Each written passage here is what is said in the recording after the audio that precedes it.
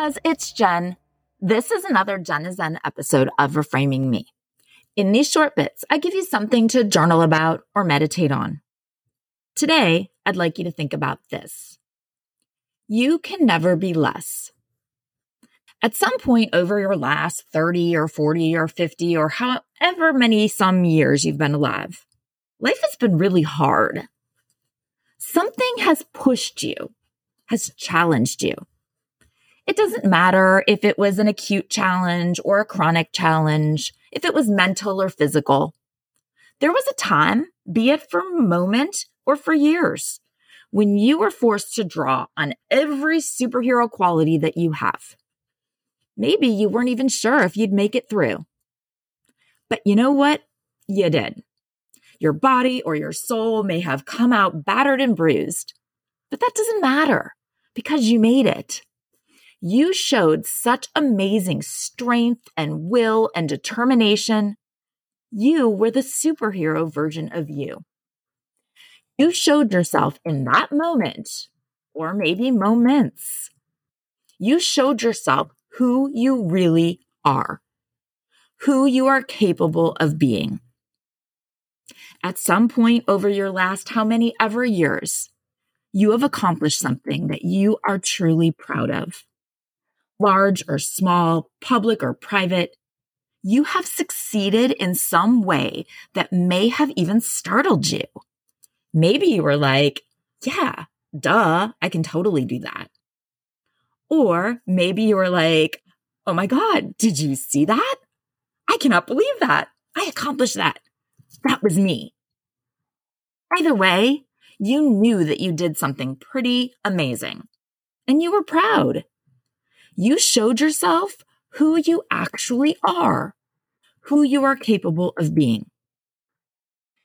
At some point over your last how many ever years, you questioned yourself.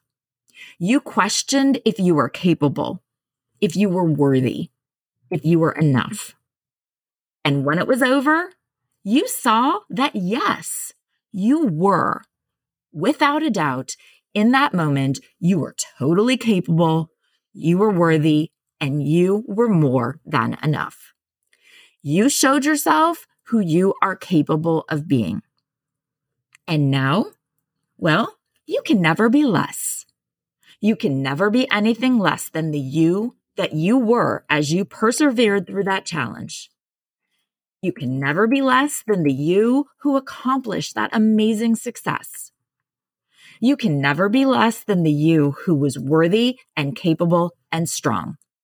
You can never be less. Once you start to see yourself that way, as someone who is capable and who is enough, who can make it through the hard times, who can succeed and accomplish great things, once you start to see yourself that way, it changes everything. You begin to see your own strength. You can look at yourself and remember, I am capable. I am worthy of greatness. The part where people sometimes struggle is not in their abilities. It's in their accountabilities. You just need to hold yourself accountable to that standard.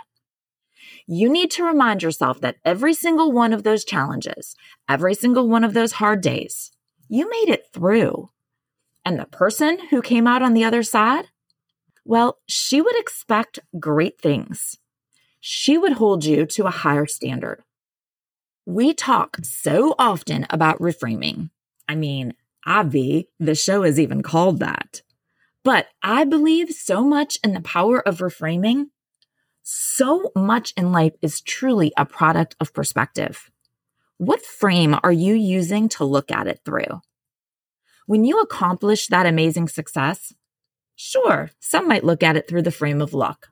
Think it was a one-off. Yeah, I was as surprised as anyone that happened. Even a broken clock is right twice a day, right? I believe in luck.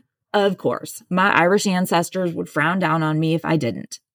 But I believe in me, and I believe in the hard work that I put into everything that I do. I believe that the outcome of hard work is success. So when I look at my successes, the things that I have accomplished, whether they're personal or professional, sure, there's always a bit of luck involved. But I know that I am the one who has made it here. I'm the one who's made it through every test that's been put in front of me.